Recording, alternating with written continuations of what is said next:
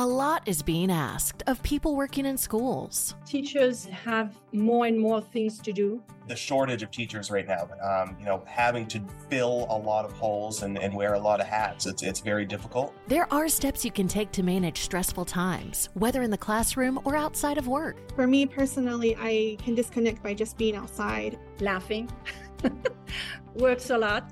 Find what helps at cdcfoundation.org/how right now. As you come to the end of your pregnancy, sexual activity may be the last thing on your mind right now. But eventually, you and your partner will be interested in resuming sexual activity.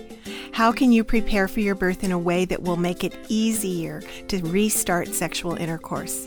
How do you reignite that spark after a vaginal delivery where there was some trauma, while at the same time avoiding pain? I'm Susan Melnick, certified nurse midwife, and today we'll be discussing resuming your sexual relationship after pregnancy. This is Preggy Pals, episode 91. Is that a plus sign? Pink or blue? Hospital or home birth? What type of food should I be eating? I think I just peed myself. I'm pregnant, and I have to exercise. What pregnancy glow? Wait, was that a contraction? Gotta make these pants fit. I've got kinkles. What do you mean there's more than one? You've got the symptoms, and now you've got the support you need for a happy 9 months. This is Preggy Pals, your pregnancy, your way. Welcome to Preggy Pals, broadcasting from the Birth Education Center of San Diego. Preggy Pals is your weekly online, on-the-go support group for expecting parents and those hoping to become pregnant. I'm your host, Annie Laird. Thanks to all of our loyal listeners who have joined the Preggy Pals Club. Our members get special episodes, bonus content after each new show, plus special giveaways and discounts. See our website for more information. Another way for you to stay connected is by downloading our free Preggy Pals app, available in the Android and iTunes marketplace.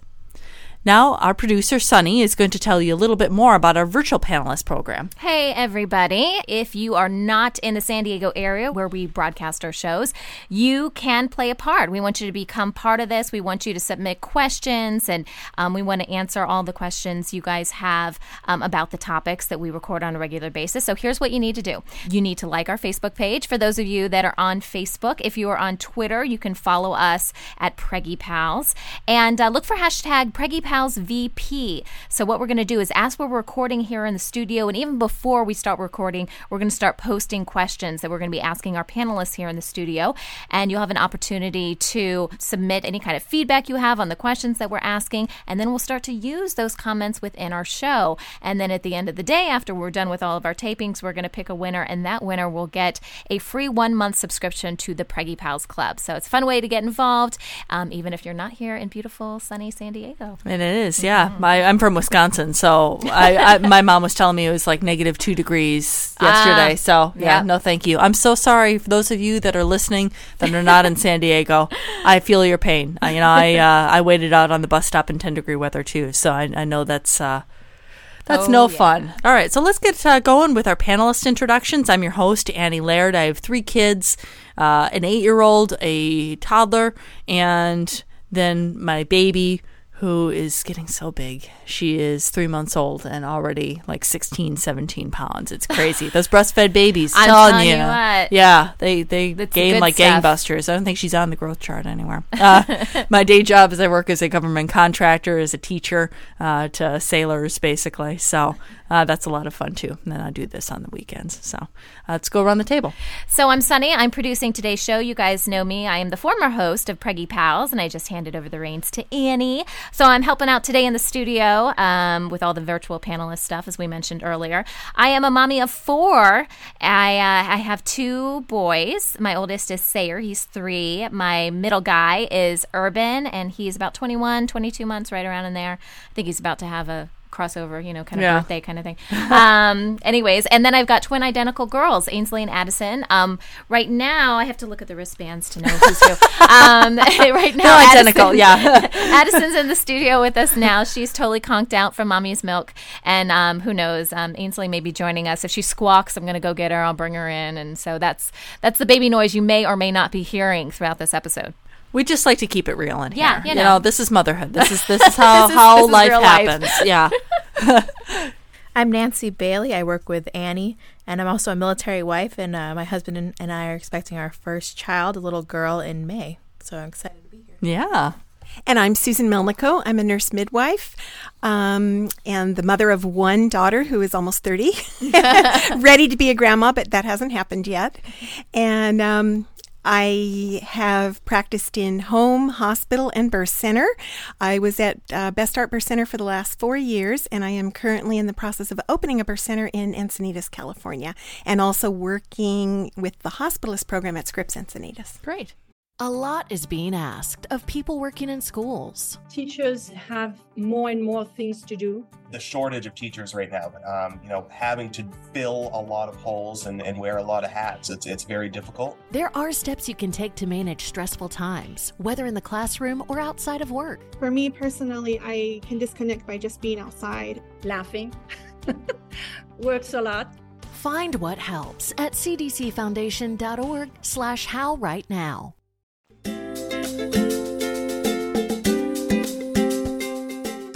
All right, so a news article, a lot of times for our Preggy Pals episodes, we go into fun news headlines or interesting news headlines having to do with pregnancy. So our news headline for today is Tiny Mom gives birth to the biggest baby ever born in California. So Vanessa Cervantes, she already knows she has had large babies. She's 5'1".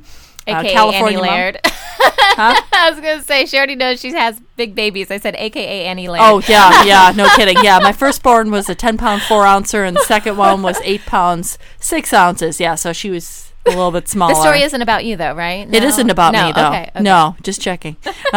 Vanessa, she's 5'1", already had 2 children, a 10-pound 10-ounce boy, 9-pound 14-ounce girl. And her newest son, Andrew Jacob Cervantes, he entered the world at 15 pounds 2 ounces. Ouch. I know, right? Yeah. Yeah. So she had an emergency C-section. So she visited the doctor at 38 weeks. Doctor said, hey, the baby's movements have gone down. That just, I can't even imagine. So, I mean, how big were your babies? I imagine your twins were. Yeah, so my first was a vaginal birth. That's the only vaginal birth I had. And he was 9'1". So still not as big as your babies. Yeah. But he came out looking huge to me. Yeah. And then Urban, my middle guy, was like just over 7 pounds. Yeah. Yeah. And he was born at 38 weeks. And then the twins, you can't really, I mean, they were preemies, so it's really hard. But they were born at 35 weeks and right about 5.5 pounds. I think that's just, isn't that, and Susan, you'd probably be able to chime on that. When you do have twins, that's a good thing when they're close in weight like that, right? It's very good. It means they've been growing equally through the pregnancy. Yeah, you definitely don't probably, that'd be harder on one if you had like a 7-pound twin and then a 4-pound twin. Right. Yeah. It does happen, but Yeah. it's good when they're pretty close together. Susan, how big was your daughter when she was born? She was 7.5 pounds. Oh, Yeah, see, right in the middle. Right in the Exactly. middle. Yeah, Perfect. exactly. What now? Do you know how big you were when you were born, or your husband? Oh, no, I don't. I've never asked my mom, and now this makes me want to do something. Gotta do some homework on that. Yeah. I guess if I was too big, I would know that fact in every lecture she ever gave Well, me. yeah. I mean, my husband, he was 10 pounds 4 ounces when he was born, and his mother calls him every birthday, every April 22nd. I was in labor for 3 days with you. Grandma Laird, I love you very much if you're listening to this podcast. I appreciate it, and your son appreciates everything that you did to give birth to him. But yeah, of course, then my firstborn was also 10 pounds 4 ounces. That is insane. Yeah. A supportive work environment can help everyone working in schools stay resilient. Just finding people that can reassure me that I'm doing my best and that there are people out there who understand me and can help me through these situations. You are not alone. Leaning on each other and colleagues in education is essential. You have to. We take care of one another.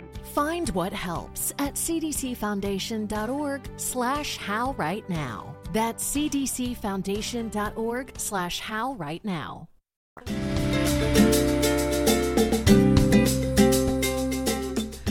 Today on Preggy Pals, we're discussing resuming your sexual relationship with your partner after you have a baby. Joining us today is our expert panelist, Susan Melnico. Let me start that again. Joining us today as our expert panelist is Susan Melnico. Susan has been a certified nurse midwife for 30 years. She's practiced full-scope midwifery in home, birth centers, and hospitals, and she's preparing to open her new birth center, Tree of Life, for healthy birthing and parenting. Susan, welcome to the show, and thanks for joining us. Thank you so much. I'm really happy to be here. Yeah. Your experience as a midwife can really contribute today, talking about some of the birth practices women should consider as they go into their birth, because I imagine that really has a lot to do with how easy it is going to be to start back up having sex. Tremendously. Yeah. Now, what kind of birth practices should women be considering? Well, one of the things, first of all, is that women should remain pretty active during the pregnancy. Walking is, I have found that women who walk throughout the pregnancy have shorter and a little bit easier labors. So it's very, very important to stay active, be exercising. Squatting is a really good thing to help the perineum stretch. And if you can keep yourself really agile up through the end of the pregnancy, that will help with the labor to start with. And then women should be talking to their care provider, their doctor or their midwife, about their rates of episiotomy and what their feelings are about episiotomy. Now, does the World Health Organization, do they have a percentage or something like that? I know they have that for they had that for C-section. I don't know if that's the case anymore, but is there a rate that they say episiotomy should be below X number? Or I don't actually know that, but I do know that we're very lucky. We're changing a lot. The American Congress of Obstetricians and Gynecologists no longer recommends episiotomy. Many obstetricians are now learning through their residency programs how to catch babies without performing an episiotomy. So that's what is the standard at this point. Now, some of the older physicians didn't learn that. So I think it's a little harder if you've been practicing for a long time. Kind of a muscle memory change. type of thing. Exactly. Yeah. Exactly. But that is an important discussion to have that every pregnant woman should have with their care provider in terms of the thoughts about episiotomy and what the rates of episiotomy are for their provider. What would be a reason that an episiotomy would be needed? I'm wondering if we even need to define what an episiotomy is for those in the audience that might not know what that is? Yeah, that's a great question. Yeah. I was trying to figure out from the context clues. Okay. I'm kind of waiting it out. An episiotomy is actually a surgical cut that is made in the perineal skin. And the perineal skin is that area between the opening of the vagina and the opening of the rectum. Okay. And for many, many, many years, that was how obstetricians learned how to deliver a baby, that it should be part of the process.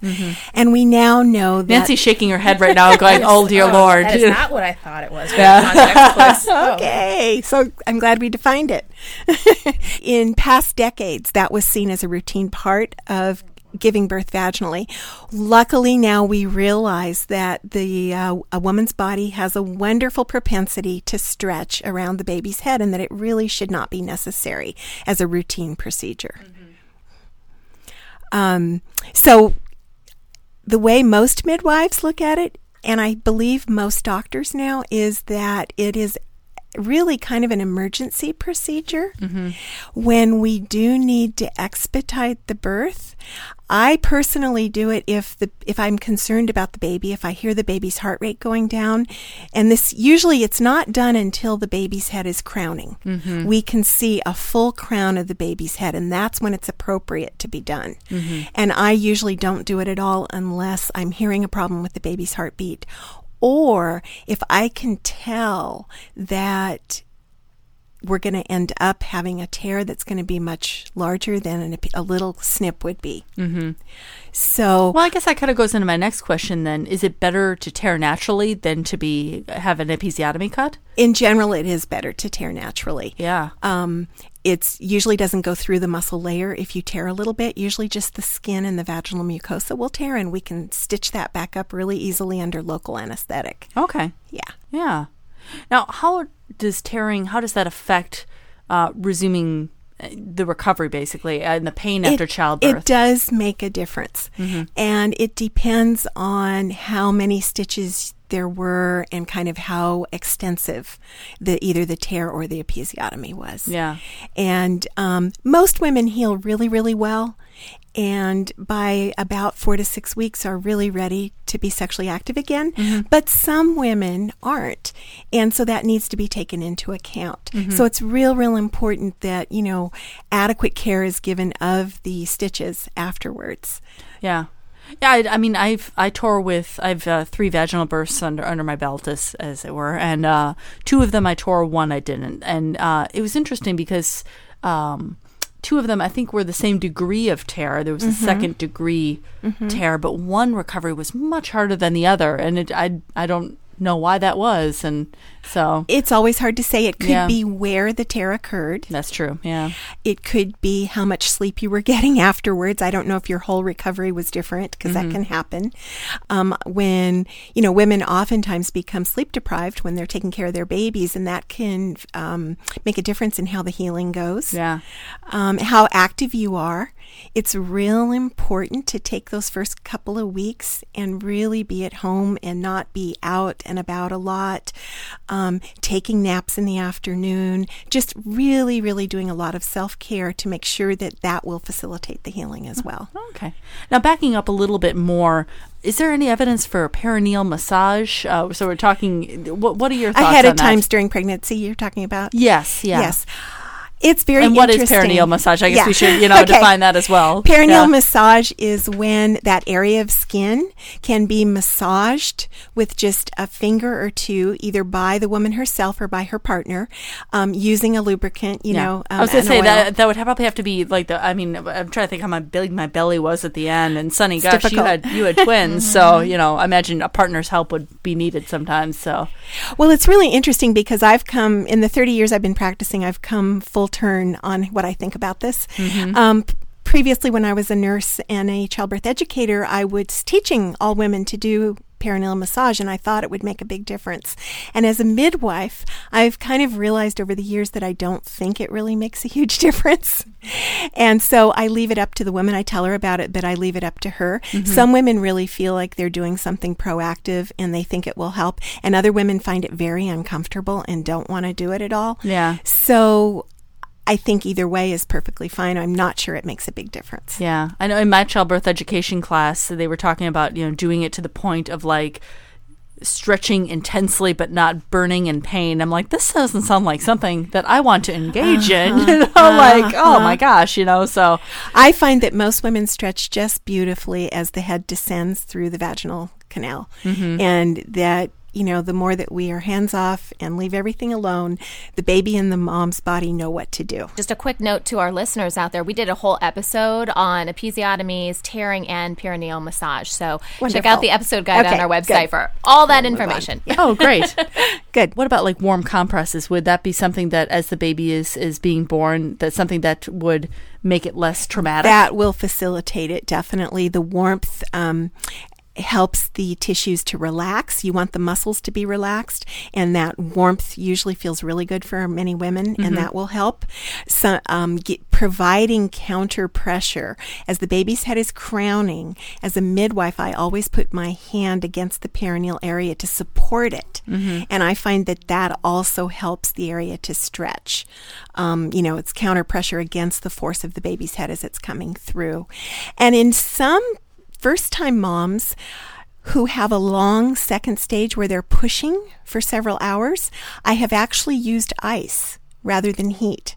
And I have found that that's been really useful because with long pushing periods, sometimes the perineal area will swell. And when you use ice, moms tell me it feels really good, and it decreases the swelling, so then they're less likely to tear as well. That's great. Yeah. So it's very individual with each mom. Well, great. When we come back, we're going to be discussing C-section and recovery from that as far as it relates to resuming sex. We'll be right back. Teachers, administrators, and other school staff play an important role. Education can be a shining light, and it's really the equalizer for everybody. You are making a difference in people's lives, including your students. You can have a really bad day at school and still realize that what you're doing is making a bigger difference. We are the best profession in the world next to doctors, but even a doctor had a teacher. Find what helps at cdcfoundation.org/how right now.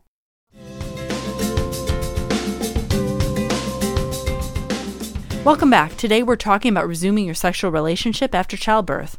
Now, Susan, up to this point we've talked about vaginal birth, but in 1 in 3 women here in the United States, they do have a cesarean birth. So how is that different? How is that recovery different as far as resuming the sexual relationship? For the moms who have had a cesarean, the issues are going to be a little different. Mm-hmm. Usually they don't have issues with their perineal area or their vaginal area, but they do have issues with the incision in their abdomen for the cesarean. Mm-hmm. So they want to make sure that has completely healed, that it's all intact and it looks good and it's healing well. Oftentimes they have more pain for a longer period of time in the abdominal area where the incision is. Mm-hmm. So that can affect a mom in terms of her readiness to be sexually active again. If she's still having some discomfort, she may not be ready. Yeah. Now, going on the other side of this, though, I'm sure there's women that say, I feel fine, 2 weeks after having a baby. What are the considerations? I mean, is there any reason why a woman, if she felt up to it, obviously her partner probably felt up to it too, unless he was up, feeding the baby a bottle or whatever, and he's sleep deprived too. But I mean, are there any risks to having sex before that period? For a vaginal birth, for all women, you want to make sure that you're not bleeding any longer. You want the bleeding to have subsided because that is your body's way of telling you that your cervix is now closed. Oh, okay. Now, how long does that normally take? How long do women usually bleed? Some people will stop about 2 weeks and other people won't stop till 6 weeks. Man, I was like 7 weeks with each of my kids. It sucked. Yeah. So usually after a vaginal birth, it takes 2 to 3 weeks for the cervix to close down. Mm-hmm. And usually that'll be reflected in this bleeding. And if most of the bleeding's gone and it's only a little tiny bit of spotting and you're 2 to 3 weeks out, it's probably fine to begin and be sexually active again. Okay. For a cesarean, usually 2 weeks might be a little soon for the incision. Yeah. Everything is very individual. Women are unique beings. And so we can't just say there's a total rule of thumb that this is what happens. Yeah. But you would want to make sure that incision is completely, healed. It has dried. There's no chance that it would open. Yeah. Yeah. Sunny, you've had 2 cesareans now, or I'm sorry, yes, you've had 2 cesareans. So, how does that work? Are there stitches that need to be taken out or staples? How, you'd be able to give a, better testimonial of kind of what the healing process is there postpartum. Well, I was actually different for the 2 births that I had cesareans for. So for my first one, they did staples. Okay. And then they took those out before I left, so I was in the hospital for a few days, and then they took those out, which I thought was going to be really painful. Mm-hmm. It's actually really not that painful when they take them out. I'm like, taking staples out sounds really painful, yeah. But it wasn't. And then with the twins, I'm going to get the name of it wrong, and maybe, Susan, you would know better, but they didn't do staples. I was expecting staples because it was that's what you had the first time. Yeah. Same hospital and everything. Yeah. And it was something like, I can't remember, invisible something. Well, they've gone to doing sutures under the skin. Yeah. And they feel like it leaves less of a scar than the staples do. I don't think they were. There's also sutures. A type of glue. Is that what I think you're it was about? a glue. Oh. And you know what? The official name of it is super glue. Yeah, it is like super glue. It's a medical super glue. Wow. Yeah. That's being used. Yeah, no, I think, and that's what they told me, because I didn't really look at the scar or anything afterward, because they have you bandaged up and stuff, and believe it or not, I mean, I don't know, for people out there who haven't had a cesarean yet, you still bleed. You bleed a lot afterward, because I was thinking, oh well, it's coming out of my belly, it's not coming out of me vaginally, I'm not going to bleed. But the lining of the uterus still has to come out. Exactly. So I was shocked at how much I bled vaginally. I really didn't look at it too much, and then when I went to be discharged, I said, well, you have to take my staples out, right? And they're like, oh, you don't have staples. I'm like, what? This whole time I was thinking I had staples. So yeah, anyways, that was my experience with the stitching or whatever, the staples. Yeah, I mean, I had a ectopic pregnancy when my first daughter she was only a year old, but yeah, I had the staples as well, and remembering the same thing, going, oh my gosh, like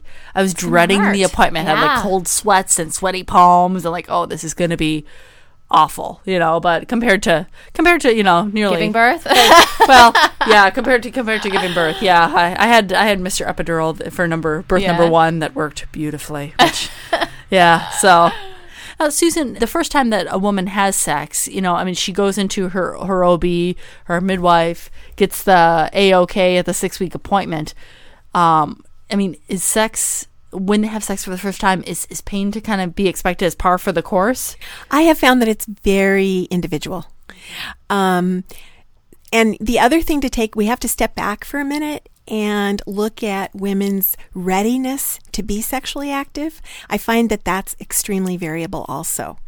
You need to look at what's going on. If you're breastfeeding your baby, you have a whole different concoction of hormones in your body, which can affect your libido because you have a lot of cuddling time with the baby. You're secreting dopamine and oxytocin, and those are the hormones that get secreted when you have an orgasm. So oftentimes women's libido goes down after they've given birth, and they may not have the same desire.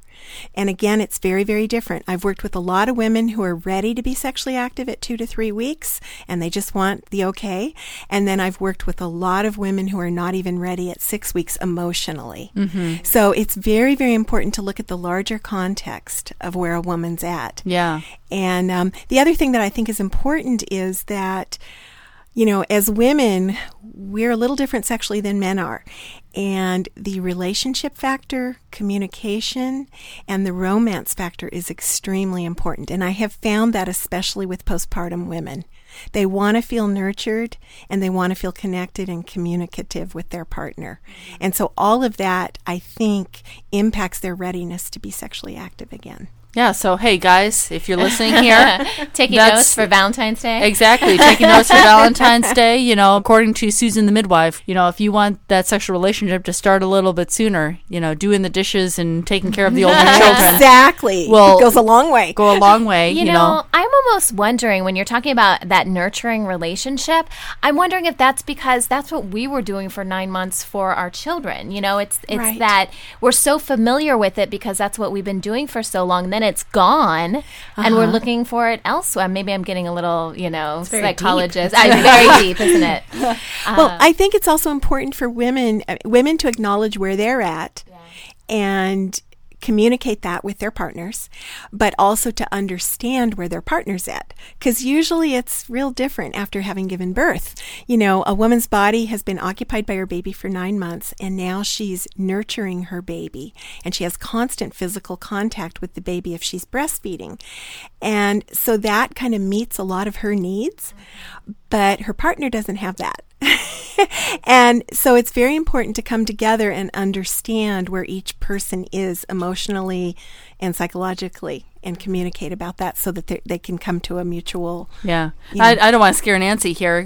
First time I'm here in the studio, but it is probably the most challenging transition was that, I don't have any kids. And, hey, what restaurant do you want to go out to? I don't know. Let's just drive around and pick one. And to being the 24/7, the constant need. Nobody told me about the 4th trimester, about just that intense connection to the baby and how needy they are. You have to do everything for them. Well, it's a huge transformation. And I am a Birthing from Within mentor. And one of the things that we focus on is the postpartum period. And in the research that's been done, it actually takes anywhere from 3 months to 3 years for a mom and a dad and a couple together to come back to a sense of balance in terms of who they are and where their relationship is at. It's not usually just the 6 weeks like our society kind of thinks it is. Well, Susan, to finish off here today, let's talk a little bit about breastfeeding your baby, how that can affect the hormones and vaginal dryness in some cases. Yes. Is that correct? How does that all work? Well, all the hormones are very, very different after birth as well as during pregnancy. They don't go back to kind of the pre-pregnant state until after you stop breastfeeding. So you need to take that into consideration. And one of the side effects is that usually there is a lot of vaginal dryness. So we always recommend a lubricant use during sexual activity when you're breastfeeding. That will help tremendously. Do you have to be careful at all with like the spermicides and all that, that come with some of those creams and gels or whatever, lubricants? In terms of the breastfeeding? In terms of, what you do like right after having a baby, like when you're ready to resume your sex. I wasn't sure if like that could cause an infection or, anything No, like it's that. okay to use those. Okay. I mean, as long as the major part of your bleeding has stopped so that you can be assured that your cervix is closed, there shouldn't be a risk with that. Yeah. I guess that's something to consider as well for our listeners that are pregnant, talking about, birth control. That is something that, you need to think about that before you give birth, unless you want to be like me and up. And I had an awful night last night, being up Your kids can be your birth control, really. Oh, exactly. I'll tell you what, after number 3, but that was after number 2, I was like, oh, let's do it again. So we did. So like my number 2 and 3 are 16 months apart. And now with number 3, I'm like, okay, I need some like serious like birth control. Exactly. Yeah. So it's a huge decision to make as to how you are going to prevent another pregnancy right away. Yeah. And if it's you important. want that. A lot of first-time moms don't realize that. It's something I've definitely thought about, but haven't done the research yet. So yeah, many moms will not have regular periods when they're breastfeeding, and many moms will ovulate prior to having a period, and they don't know that they're fertile again. And then they conceive. Yes, that was me at work, throwing up in the toilet, going, wait a second. Well, thanks, Susan, for joining us today. For more information about Susan and her midwifery practice, as well as information about our new birthing center up in North County of San Diego, very exciting, visit the episode page on our website. This conversation continues for members of our Preggy Pals Club. After the show, Susan will be talking to us about the nuts and bolts of starting up your sexual life again. What positions are the best ones to start to avoid discomfort? To join our club, visit our website, www.preggypals.com.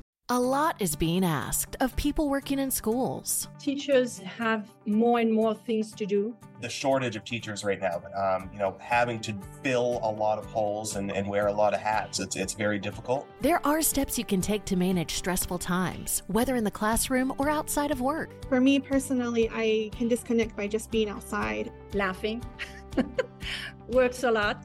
Find what helps at cdcfoundation.org/how right now.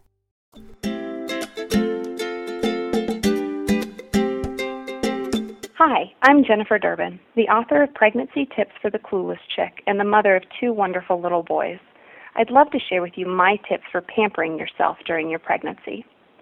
While you're busy preparing for the arrival of your little one and all the craziness that will come with parenthood, don't forget to take care of yourself and your partner. Having a baby is one of the most wonderful and difficult things in the world, and every mother will tell you that a baby instantly becomes your number 1 priority. But for the sake of the baby and your sanity, don't forget to take care of yourself. Whether you plan to get a prenatal massage, spend a day at the spa with a girlfriend, or even take a day off of work to do a whole lot of nothing, it's important to schedule some time for yourself before things get crazy. You may want to plan a fun pre-baby girls' night out, or a date night where you're not allowed to talk about the baby. Both are fun ways to celebrate you.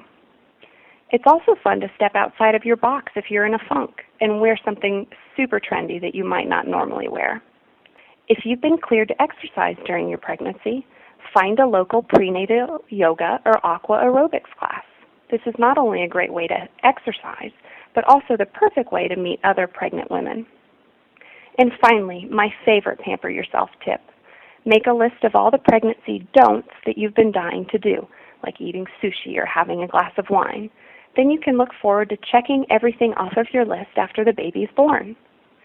While you're planning for some much-needed pampering, don't forget that your partner is on this wild ride with you.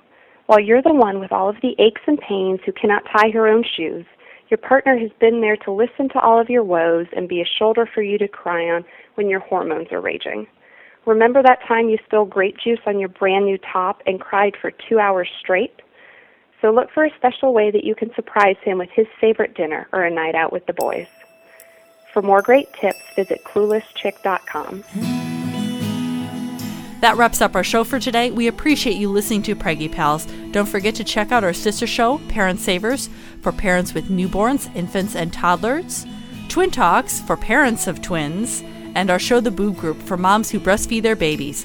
Next week, we're talking about how you know that you are in labor. This is Preggy Pals, your pregnancy, your way. This has been a New Mommy Media production. The information and material contained in this episode are presented for educational purposes only. Statements and opinions expressed in this episode are not necessarily those of New Mommy Media and should not be considered facts. While such information and materials are believed to be accurate, it is not intended to replace or substitute for professional medical advice or care, and should not be used for diagnosing or treating healthcare problem or disease or prescribing any medication. If you have questions or concerns regarding your physical or mental health or the health of your baby, please seek assistance from a qualified healthcare provider.